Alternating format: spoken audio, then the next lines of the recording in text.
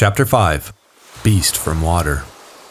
The tide was coming in, and there was only a narrow strip of firm beach between the water and the white stumbling stuff near the palm terrace. Ralph chose the firm strip as a path because he needed to think, and only here could he allow his feet to move without having to watch them.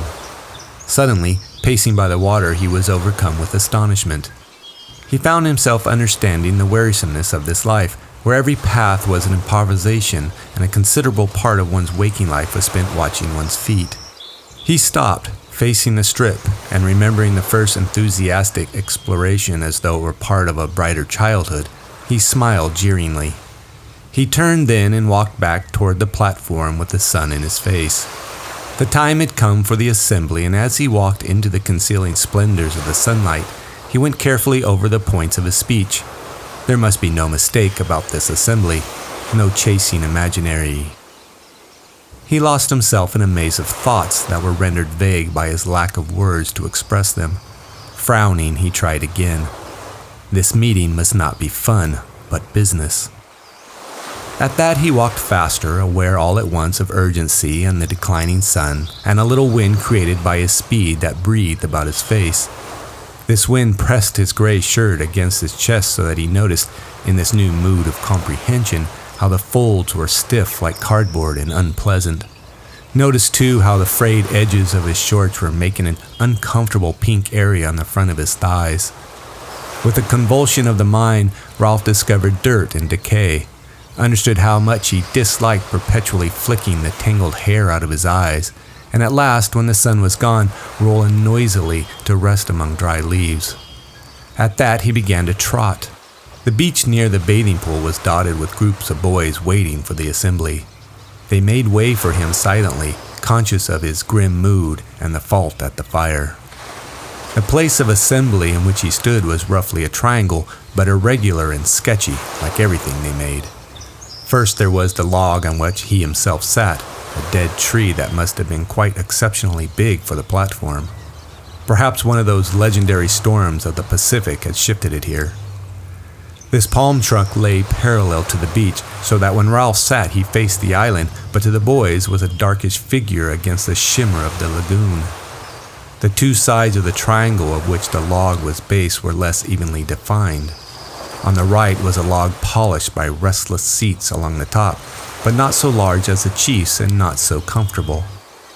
On the left were 4 small logs, one of them, the farthest, lamentably springy. Assembly after assembly had broken up in laughter when someone had leaned too far back and the log had whipped and thrown half a dozen boys backwards into the grass. Yet now he saw no one had had the wit, not himself, nor Jack, nor Piggy, to bring a stone and wedge the thing. So they would continue enduring the ill-balanced twister because... Again he lost himself in deep waters. Grass was worn away in front of each trunk, but grew tall and untrodden in the center of the triangle. Then, at the apex, the grass was thick again because no one sat there. All around the place of assembly the gray trunks rose, straight or leaning, and supported the low roof of leaves. On 2 sides was the beach, behind, the lagoon, in front, the darkness of the island. Ralph turned to the chief's seat. They had never had an assembly as late before. That was why the place looked so different. Normally, the underside of the green roof was lit by a tangle of golden reflections, and their faces were lit upside down, like, thought Ralph, when you hold an electric torch in your hands. But now the sun was slanting in at one side, so that the shadows were where they ought to be. Again he fell into that strange mood of speculation that was so foreign to him. If faces were different when lit from above or below, what was a face? What was anything? Ralph moved impatiently. The trouble was, if you were a chief you had to think, you had to be wise. And then the occasion slipped by you so that you had to grab at a decision. This made you think, because thought was a valuable thing that got results. Only, decided Ralph as he faced the chief's seat, I can't think, not like Piggy. Once more that evening Ralph had to adjust his values. Piggy could think. He could go step by step inside that fat head of his, only Piggy was no chief. But Piggy, for all his ludicrous body, had brains. Ralph was a specialist in thought now, and could recognize thought in another. The sun in his eyes reminded him how time was passing, so he took the conch down from the tree and examined the surface. Exposure to the air had bleached the yellow and pink to near white and transparency. Ralph felt a kind of affectionate reverence for the conch, even though he had fished the thing out of the lagoon himself. He faced the place of assembly and put the conch to his lips. The others were waiting for this and came straight away. Those who were aware that a ship had passed the island while the fire was out were subdued by the thought of Ralph's anger, while those, including the little ones who did not know, were impressed by the general air of solemnity. The place of assembly filled quickly. Jack, Simon, Maurice, most of the hunters on Ralph's right, the rest on the left, under the sun. Piggy came and stood outside the triangle. This indicated that he wished to listen but would not speak, and Piggy intended it as a gesture of disapproval. "The thing is, we need an assembly." No one said anything, but the faces turned to Ralph were intent. He flourished the conch. He had learned out of practical business that fundamental statements like this had to be said at least twice before everyone understood them. One had to sit, attracting all eyes to the conch, and drop words like heavy round stones among the little groups that crouched or squatted. He was searching his mind for simple words that even the little ones would understand what the assembly was about. Later, perhaps, practiced debaters, Jack, Maurice, Piggy, would use their whole art to twist the meaning. But now, at the beginning, the subject of the debate must be laid out clearly. "We need an assembly, not for fun, not for laughing and falling off a log." The group of little ones on the twister giggled and looked at each other. "Not for making jokes or for..." He lifted the conch in an effort to find the compelling word. "For cleverness. Not for these things, but to put things straight." He paused for a moment. "I've been alone. By myself I went thinking what's what. I know what we need. An assembly to put things straight, and first of all, I'm speaking." He paused for a moment and automatically pushed back his hair. Piggy tiptoed to the triangle, his ineffectual protest made, and joined the others. Ralph went on. "We have lots of assemblies. Everybody enjoys speaking and being together. We decide things, but they don't get done. We were going to have water brought from the stream and lift in those coconut shells under the fresh leaves. So it was for a few days. Now there's no water. The shells are dry. People drink from the river." There was a murmur of assent. "Not that there's anything wrong with drinking from the river. I mean, I'd sooner have water from that place, you know, the pool where the waterfall is, than have an old coconut shell. Only we said we'd have the water brought, and now not. There were only 2 full shells there this afternoon." He licked his lips. "Then there's the huts, shelters." The murmur swelled again and died away. "You mostly sleep in shelters. Tonight, except for Sam and Eric up by the fire, you all sleep there. Who built the shelters?" Clamor rose at once. Everyone had built the shelters. Ralph had to wave the conch once more. "Wait a minute. I mean, who built all 3? We all built the first one. 4 of us the second one, and me and Simon built the last one over there. That's why it's so tottery." "No, don't laugh. That shelter might fall down if the rain comes back. We'll need those shelters then." He paused and cleared his throat. "There's another thing. We chose those rocks right along beyond the bathing pool as a lavatory. That was sensible too. The tide cleans the place up. You little ones know about that." There were sniggers here and there and swift glances. "Now people seem to use anywhere, even near the shelters and the platform. You little ones, when you're getting fruit, if you're taking short..." The assembly roared. "I said if you're taking short, you keep away from the fruit. That's dirty." Laughter rose again. "I said that's dirty." He plucked at his stiff gray shirt. "That's really dirty. If you're taking short, you go right along the beach to the rocks. See?"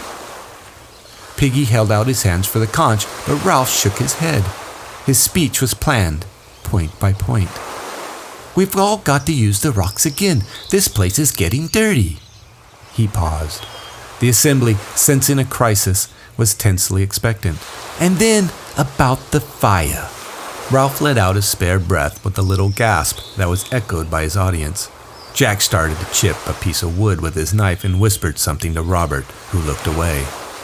The fire is the most important thing on the island. How can we ever be rescued except by luck if we don't keep a fire going?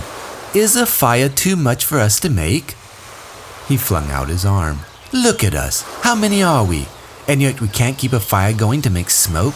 Don't you understand? Can't you see we ought to die before we let the fire out? There was a self-conscious giggling among the hunters. Ralph turned on them passionately. You hunters, you can laugh, but I tell you the smoke is more important than the pig. However often you kill one. Do all of you see? He spread his arms wide and turned to the whole triangle. We've got to make smoke up there, or die. He paused, feeling for his next point. And another thing, someone called out. Too many things! There came a mutter of agreement. Ralph overrode them. And another thing, we nearly set the whole island on fire, and we waste time rolling rocks and making little cooking fires. Now I say this and I make it a rule because I'm chief. We won't have a fire anywhere but on the mountain. Ever! There was a row immediately. Boys stood up and shouted, and Ralph shouted back. Because if you want a fire to cook fish or crab, you can jolly well go up the mountain. That way we'll be certain. Hands were reaching for the conch in the light of the setting sun. He held on and leapt on the trunk. All this I meant to say. Now I've said it. You voted me for chief. Now, you do what I say. They quieted, slowly. At last were seated again. Ralph dropped down and spoke in his ordinary voice. So remember, the rocks for the lavatory, keep the fire going, and smoke showing as a signal. Don't take the fire from the mountain. Take your food up there. Jack stood up, scowling in the gloom, and held out his hands. I haven't finished yet. But you've talked and talked. I've got the conch. Jack sat down, grumbling. Then the last thing. This is what people can talk about. He waited till the platform was very still. Things are breaking up. I don't understand why. We began well, we were happy, and then... He moved the conch gently, looking beyond them at nothing, remembering the beastie, the snake, the fire, the talk of fear. Then people started getting frightened. A murmur, almost a moan, rose and passed away. Jack had stopped whittling. Ralph went on abruptly. But that's Littleland's talk. We'll get that straight.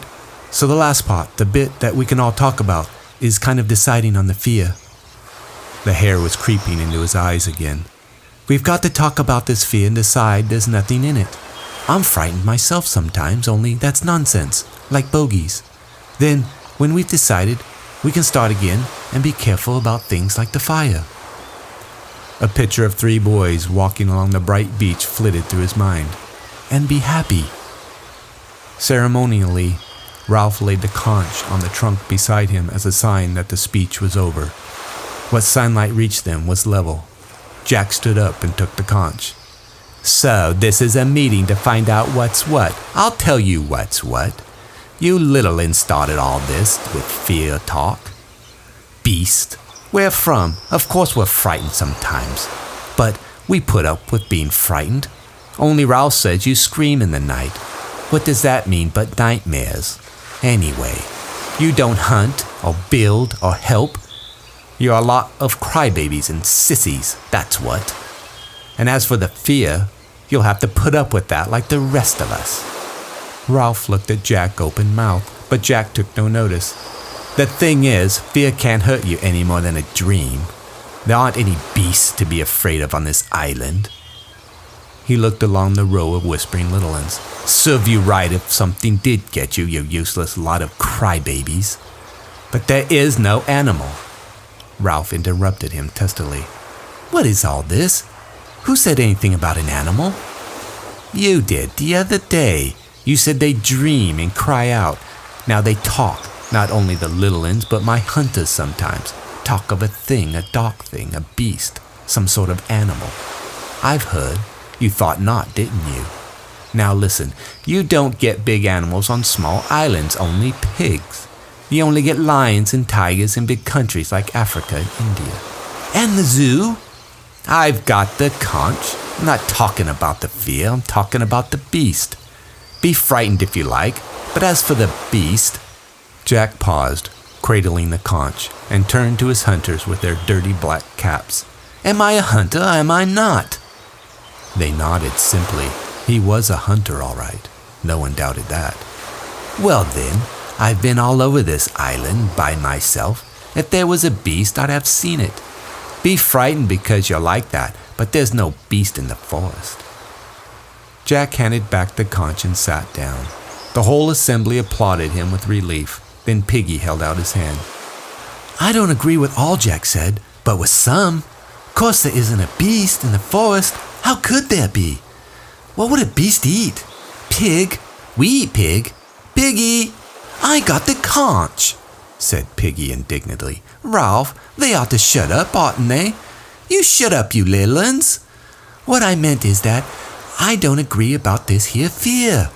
Of course there isn't nothing to be afraid of in the forest. Why, I've been there myself. You'll be talking about ghosts and such things next. We know what goes on, and if there's something wrong, there's something to put it right." He took off his glasses and blinked at them. The sun had gone as if the light had been turned off. He proceeded to explain. "If you get a pain in your stomach, whether it's a little one or a big one..." "Yours is a big one." "When you're done laughing, perhaps we can get on with the meeting. And if them little uns climb back on the twister again, they only fall off in a sec. So they might as well sit on the ground and listen. No. You have doctors for everything, even the inside of your mind. You don't really mean that we got to be frightened all the time of nothing. Life," said Piggy expansively, "is scientific. That's what it is.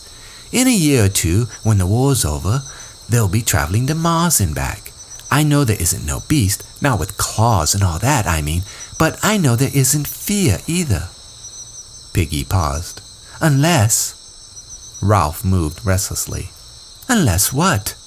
Unless we get frightened of people." A sound, half laugh, half jeer rose among the seated boys. Piggy ducked his head and went on hastily. "So let's hear from the little un who talked about a beast, and perhaps we can show him how silly he is." The little uns began to jabber among themselves. Then one stood forward. "What's your name?" "Phil." For a little un, he was self-confident, holding out his hands, cradling the conch as Ralph did, looking round at them to collect their attention before he spoke. "Last night, I had a dream, a horrid dream, fighting with things. I was outside the shelter by myself, fighting with things, those twisty things in the trees." He paused, and the other little ones laughed in horrified sympathy. "Then I was frightened, and I woke up, and I was outside the shelter by myself in the dark, and the twisty things had gone away." The vivid horror of this, so possible and so nakedly terrifying, held them all silent. The child's voice went piping on from behind the white conch. "And I was frightened, and I started to call out for Ralph, and then I saw something moving among the trees, something big and horrid." He paused, half frightened by the recollection, yet proud of the sensation he was creating. "That was a nightmare," said Ralph. "He was walking in his sleep." The assembly murmured in subdued agreement. The little one shook his head stubbornly. "I was asleep when the twisty things were fighting, and when they went away I was awake, and I saw something big and horrid moving in the trees." Ralph held out his hands for the conch, and the little one sat down. "You were asleep. There wasn't anyone there. How could anyone be wandering about in the forest at night? Was anyone? Did anyone go out?" There was a long pause while the assembly grinned at the thought of anyone going out in the darkness. Then Simon stood up, and Ralph looked at him in astonishment. "You? What were you mucking about in the dark for?" Simon grabbed the conch convulsively. "I wanted to go to a place I know." "What place?" "Just a place I know. A place in the jungle." He hesitated. Jack settled the question for them with that contempt in his voice that could sound so funny and so final. He was taken short. With a feeling of humiliation on Simon's behalf, Ralph took back the conch, looking Simon sternly in the face as he did so. "Well, don't do it again, understand? Not at night. There's enough silly talk about beasts without the little and seeing you gliding about like a... The derisive laughter that rose had fear in it and condemnation. Simon opened his mouth to speak, but Ralph had the conch, so he backed to his seat. When the assembly was silent, Ralph turned to Piggy. "Well, Piggy, there was another one, him." The Littlens pushed Percival forward, then left him by himself. He stood knee-deep in the central grass, looking at the hidden feet, trying to pretend he was in a tent. Ralph remembered another small boy who had stood like this, and he flinched away from the memory. He had pushed the thought down and out of sight, where only some positive reminder like this could bring it to the surface. There had been no further numberings of the Littlens, partly because there was no means of ensuring that all of them were accounted for, and partly because Ralph knew the answer to at least one question Piggy had asked on the mountain top. There were little boys, fair, dark, freckled, and all dirty, but their faces were all dreadfully free of major blemishes. No one had seen the mulberry-colored birthmark again. But that time Piggy had coaxed and bullied, tacitly admitting that he remembered the unmentionable. Ralph nodded to Piggy. "Go on, ask him." Piggy knelt, holding the conch. "Now then, what's your name?" The small boy twisted away into his tent. Piggy turned helplessly to Ralph, who spoke sharply. "What's your name?" Tormented by the silence and the refusal, the assembly broke into a chant. "What's your name? What's your name? Quiet!" Ralph peered at the child in the twilight. "Now tell us what's your name." "Percival Wemyss Madison, the vicarage, Harcourt, St. Anthony, Hants, telephone. As if this information was rooted far down in the springs of sorrow, the Littlin wept. His face puckered, the tears leapt from his eyes, his mouth opened till they could see a square black hole. At first he was a silent effigy of sorrow, but then the lamentation rose out of him, loud and sustained as the conch. "Shut up! You shut up!" Percival Wemyss Madison would not shut up. A spring had been tapped, far beyond the reach of authority or even physical intimidation. The crying went on, breath after breath, and seemed to sustain him upright as if he were nailed to it. "Shut up! Shut up!" For now the Littlens were no longer silent. They were reminded of their personal sorrows, and perhaps felt themselves to share in a sorrow that was universal. They began to cry in sympathy, two of them almost as loud as Percival. Maurice saved them. He cried out, "Look at me!" He pretended to fall over. He rubbed his rump and sat on the twister so that he fell in the grass. He clowned badly, but Percival and the others noticed and sniffed and laughed. Presently they were all laughing so absurdly that the big uns joined in. Jack was the first to make himself heard. He had not got the conch and thus spoke against the rules, but nobody minded. "And what about the beast?" Something strange was happening to Percival. He yawned and staggered, so that Jack seized and shook him. "Where does the beast live?" Percival sagged in Jack's grip. "That's a clever beast," said Piggy, cheering. "If it can hide on this island. Jack's been everywhere. Where could a beast live? Beast my foot." Percival muttered something, and the assembly laughed again. Ralph leaned forward. "What does he say?" Jack listened to Percival's answer and then let go of him. Percival, released, surrounded by the comfortable presence of humans, fell in the long grass and went to sleep. Jack cleared his throat, then reported casually, "He says the beast comes out of the sea." The last laugh died away. Ralph turned involuntarily, a black humped figure against the lagoon. The assembly looked with him, considered the vast stretches of water, the high sea beyond, unknown indigo of infinite possibility, heard silently the sough and whisper from the reef. Maurice spoke, so loudly that they jumped. "Daddy said they haven't found all the animals in the sea yet." Argument started again. Ralph held out the glimmering conch and Maurice took it obediently. The meeting subsided. "I mean, when Jack says you can be frightened because people are frightened anyway, that's all right. But when he says there's only pigs on this island, I expect he's right, but he doesn't know. Not really. Not certainly, I mean." Maurice took a breath. "My daddy says there's things, what do you call them, that make ink? Squids! They are hundreds of yards long and eat whales whole." He paused again and laughed gaily. I don't believe in the beast, of course. As Piggy says, life's scientific, but we don't know, do we? Not certainly, I mean. Someone shouted. A squid could come out of the water. Could? Couldn't? In a moment, the platform was full of arguing, gesticulating shadows. To Ralph, seated, this seemed to be the breaking up of sanity. Fear, beasts, no general agreement that the fire was all important.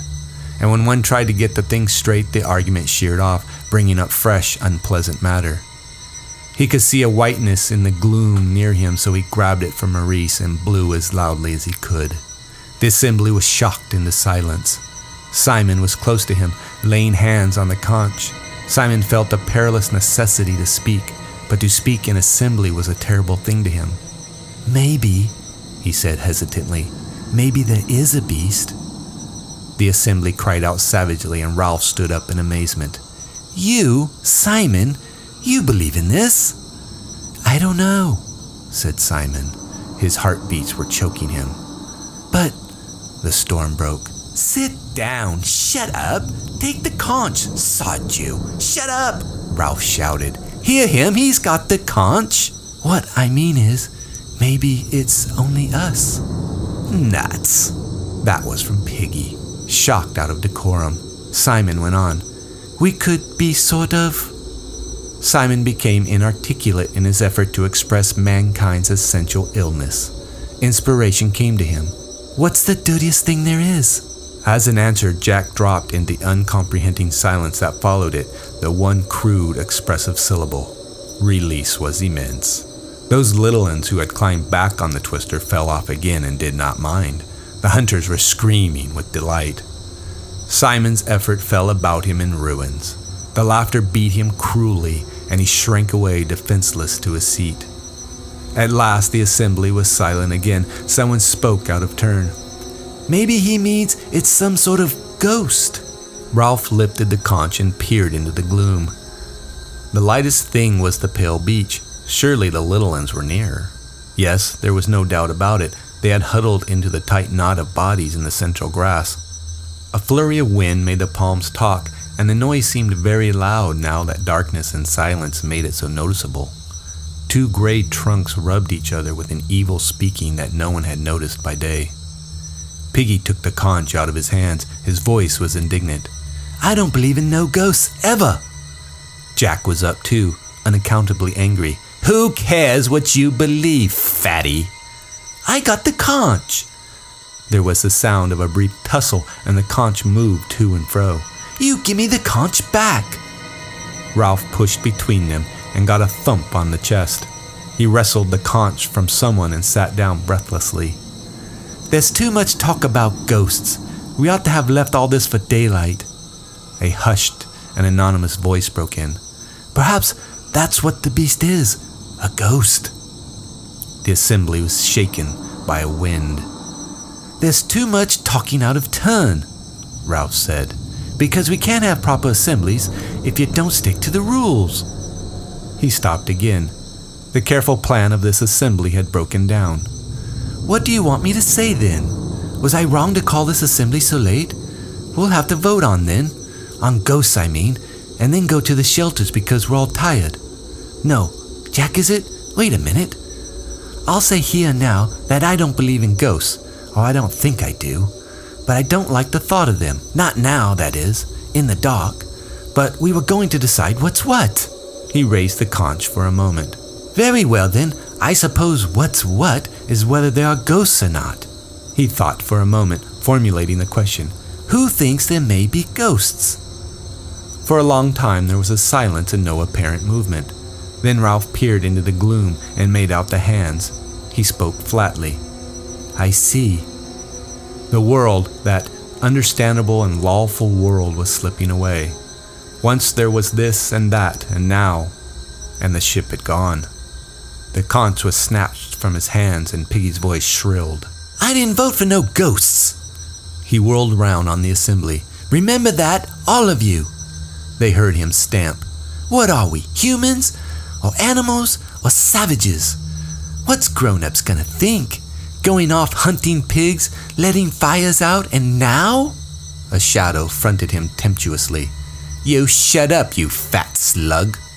There was a moment's struggle, and the glimmering conch jigged up and down. Ralph leapt to his feet. Jack! Jack! You haven't got the conch! Let him speak!" Jack's face swam near him. "And you shut up! What are you anyway, sitting there telling people what to do? You can't hunt? You can't sing?" "I'm chief. I was chosen." "Why should choosing make any difference? Just giving orders that don't make any sense?" "Piggy's got the conch." "That's right. Favor Piggy as you always do." "Jack." Jack's voice sounded in bitter mimicry. "Jack! Jack!" "The rules!" shouted Ralph. "You're breaking the rules." "Who cares?" Ralph summoned his wits. "Because the rules are the only thing we've got." But Jack was shouting against him. "Bollocks to the rules. We're strong. We hunt. If there's a beast, we'll hunt it down. We'll close in and beat and beat and beat." He gave a wild whoop and leapt down to the pale sand. At once the platform was full of noise and excitement, scrambling, screams, and laughter. The assembly shredded away and became a discursive and random scatter from the palms to the water and away along the beach, beyond the night sight. Ralph found his cheek touching the conch and took it from Piggy. "What's grown-ups gonna say?" cried Piggy again. "Look at them." The sound of mock hunting, hysterical laughter, and real terror came from the beach. "Blow the conch, Ralph." Piggy was so close that Ralph could see the glint in one glass. "There's the fire, can't you see? You've got to be tough now. Make 'em do what you want." Ralph answered in the cautious voice of one who rehearses a theorem. "If I blow the conch, and they don't come back, then we've had it. We shan't keep the fire going. We'll be like animals. We'll never be rescued." "If you don't blow, we'll soon be animals anyway. I can't see what they're doing, but I can hear." The dispersed figures had come together on the sand and were a dense black mass that revolved. They were chanting something, and little ones that had had enough were staggering away, howling. Ralph raised the conch to his lips and then lowered it. "The trouble is, are there ghosts, Piggy, or beasts?" "Of course they aren't." "Why not?" "'Cause things wouldn't make sense. Houses and streets and TV, they wouldn't work." The dancing, chanting boys had worked themselves away till their sound was nothing but a wordless rhythm. "But suppose they don't make sense, not here on this island. Supposing things are watching us and waiting."